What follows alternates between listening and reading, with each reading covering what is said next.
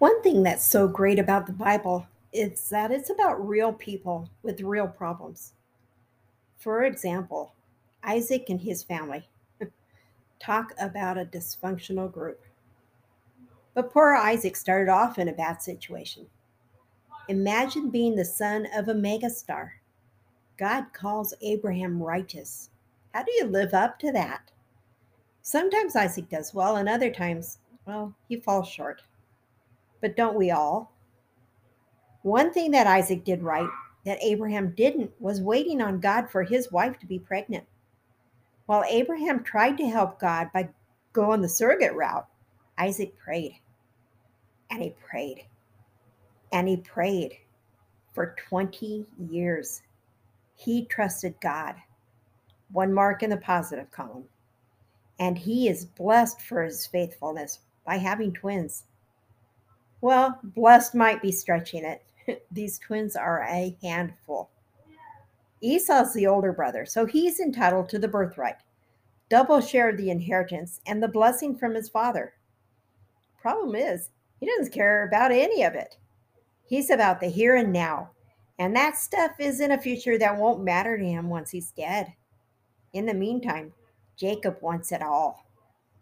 Esau trades his birthright for something to fill his stomach because he's hungry. So he trades something permanent for something temporary because he will be hungry again.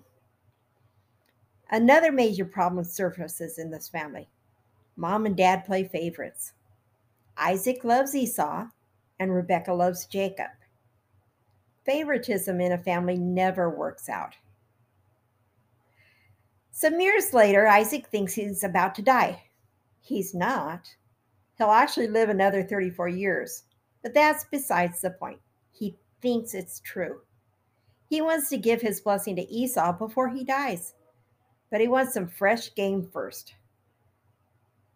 While he instructs Esau to go hunting and come back and make him something yummy, Rebekah overhears.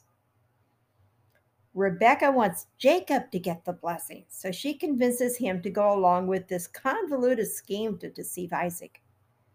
They manage to trick old blind Isaac into giving the blessing to Jacob. This blessing gives Jacob the spiritual leadership of the family and the passing on of the covenant promise from God. They didn't have to go through all this.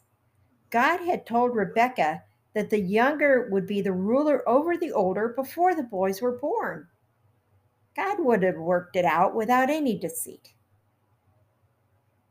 But Rebekah didn't see things working out, so she took it into her own hands.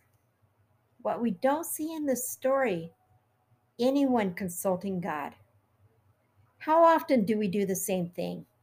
We don't see things working out, so we take a shortcut instead of taking it to God. God's plan is always better than ours. This family suffers from favoritism, selfishness, short sightedness, and deceit, and it tears this family apart. Jacob gets his birthright and the inheritance, but he had to run for his life. Rebekah had to stay with her husband, with both of them knowing she had deceived him. And she will never see Jacob again. Esau is bitter and full of hate.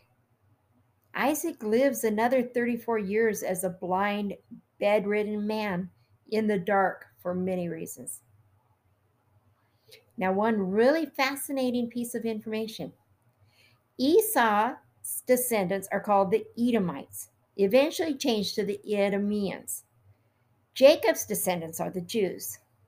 The conflict between the two carries on for centuries. The most famous Idumeans were the Herods. Yes, the same Herods who came against the greatest of Jacob's descendants, Jesus. The descendants of Esau may have thought they won when Jesus died, but we know the truth. Jesus conquered it all.